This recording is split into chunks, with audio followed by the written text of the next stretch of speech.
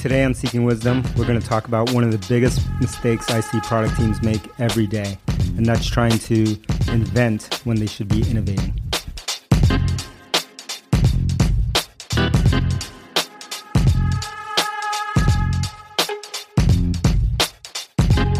All right, so we're going to talk about innovate versus invent. I don't know what we'll actually title this, but that's what we're going to talk about right now.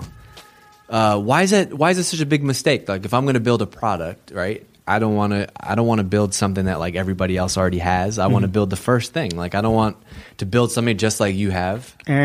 Wrong. Why? Yeah, that's the wrong. I think that's exactly what everyone thinks. This is my idea. This is the first thing. First thing ever. I've discovered this thing, and it's nonsense. You haven't discovered anything, most likely. I think we all. This is such an important thing. I talk to so many CEOs and founders and of technology companies who struggle with this idea, and we've struggled with it in the past. This idea of wanting to reinvent things versus just innovating on top of existing patterns and on things that already exist in the world today. So one of the best examples of this, you shared this here internally, which is like this idea of building a chair, right? Mm-hmm. Here's how a craftsman would build a chair, right? They'd look at like common chairs. They would look at like the way that, chairs in offices look versus chairs at your home. And then they would like just, take out the stuff they don't like, add in the stuff they do like, and boom, you have a new chair. And that's innovation versus invention. But that's exactly the opposite of how most people build things, right? Like especially in technology. If you gave a developer say, "Hey, build a chair," you wouldn't get something that looks like this chair. No, and that's because I don't know why we fall in this trap of technology, but and maybe it's because we're not as constrained as that woodworker is by the laws of physics, right? He's constrained by a chair has to work this way to be balanced. That's a good point. Maybe it's because anything is possible. Like you literally can do anything. Yeah, and when anything is possible, things become really difficult. And what you want to do is introduce constraints. And the woodworker has constraints in that based on physics, like a chair has to work in a certain way. Load has to be distributed across multiple points, right? It's hard to have a chair with one leg work really well. Yeah. That's called a pole. Would not be good to sit on. Although some people we want to sit on. Some people.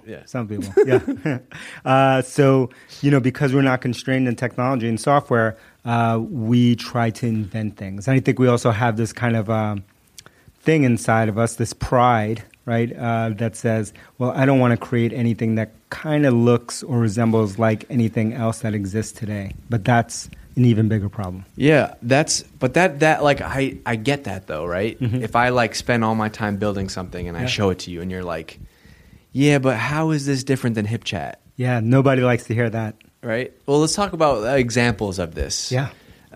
Slack is a great one we talk about all the time. Slack's a perfect example. I think the easiest way to get across this point of innovate versus reinvent is to, and I've done this internally, to use visual cues, right? And by visual cues, I've used screenshots of different applications that are very popular today, and then looked at what those things were based on, existing patterns in the past. And Slack's a perfect example. If so I pulled up a screenshot of Slack today, and I pulled up a screenshot of probably a few IRC clients, Internet Relay Chat for those who aren't old enough. For those non-OGs? Non-OGs for from 10 to 15 years ago. And if you were to look at them side by side, and it's not until people look at them side by side that they say, holy shit, they're exactly the same. And I would point out, here on Slack, here's where the channel list is. Here's where it is in IRC. Here's where the pinned message is. Here's where where you write text. Here's how you do an emoji in either one. Here's how you do a DM. All the things that you use in, let's say, something like Slack today have been around, and that exact layout has been around for at least 15 to 20 years, but people forget that.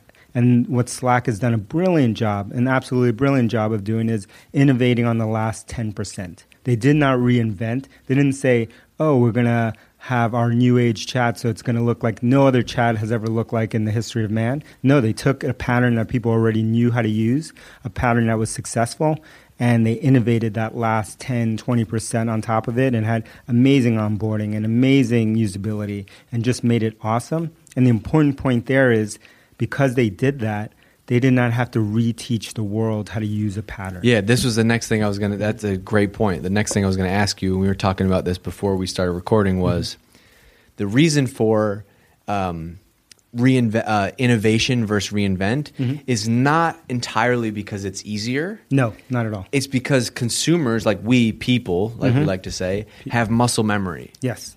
And so you have muscle memory on how these things work. Even if you've never used them before, the fact that they are successful patterns in terms of user interaction works on top of some kind of innate muscle memory that you have. Kind of logically, you expect things to be laid out a certain way. And once those things are proven, you don't go and reinvent those. And you see those in lots of things. How is Google Docs different than Word, different than WordPerfect, right? If you looked at them side by side by side, they would look exactly the same. How is Google Spreadsheets different than Excel, different than Lotus 123? Yeah. Side by side, they look and work exactly the same. Or like how many people, I have an example that you shared with the team, which is like Outlook calendar versus Sunrise. Yes. Like it's the same. Yes, I did another example, which is Google Calendar, Outlook calendar, Sunrise, and maybe a couple others. And side by side, there's literally no difference, right? The design is better. There's a lot of usability issues, and that last 10% is very different on modern versions, but they work exactly the same. And that's because, guess what? It's a calendar. Guess what? It's a spreadsheet. Guess what? It's a thing that people understand. And if you are working on a thing that people already understand, let's take email, for example, then you're going to want to make that look as much like the email that they're used to using, but just make it 10% better. How do you figure out which 10%? Like, how do you say, okay, let's say we just cloned Outlook. How do you figure out which 10% to innovate on? The easiest way is by talking to people who use that software today and digging in on the frustrations that they have with that software. And they're going to be, a lot of them are around, most of them are going to be around usability. Then there are going to be some category of them that are around just the way technology works. Maybe Outlook, for example, takes a really long time for it to sync. Or maybe it uses too much disk space. Or maybe whatever the case is. Or maybe because I use Outlook, I have to sync two different machines, and so syncing becomes a nightmare. And guess what? Gmail becomes a lot more friendly to you because now you don't have to worry about syncing, right? And that's just a basic, frustrating thing that you could tease out easily by talking to people who use that software today.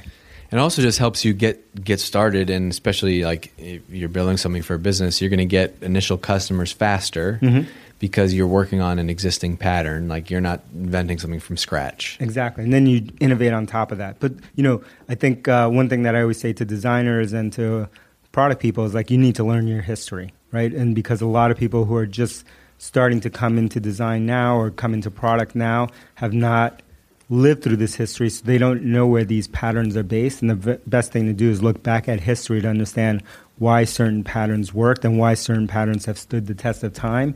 And it's with those tested patterns that you need to lean on versus trying to invent something totally different. And there are going to be cases where people reinvent patterns, right? Snapchat is a great example. They've reinvented a lot of patterns that make no sense to most people, but that makes sense for the crowd that they're going after and at this point what they were trying to do.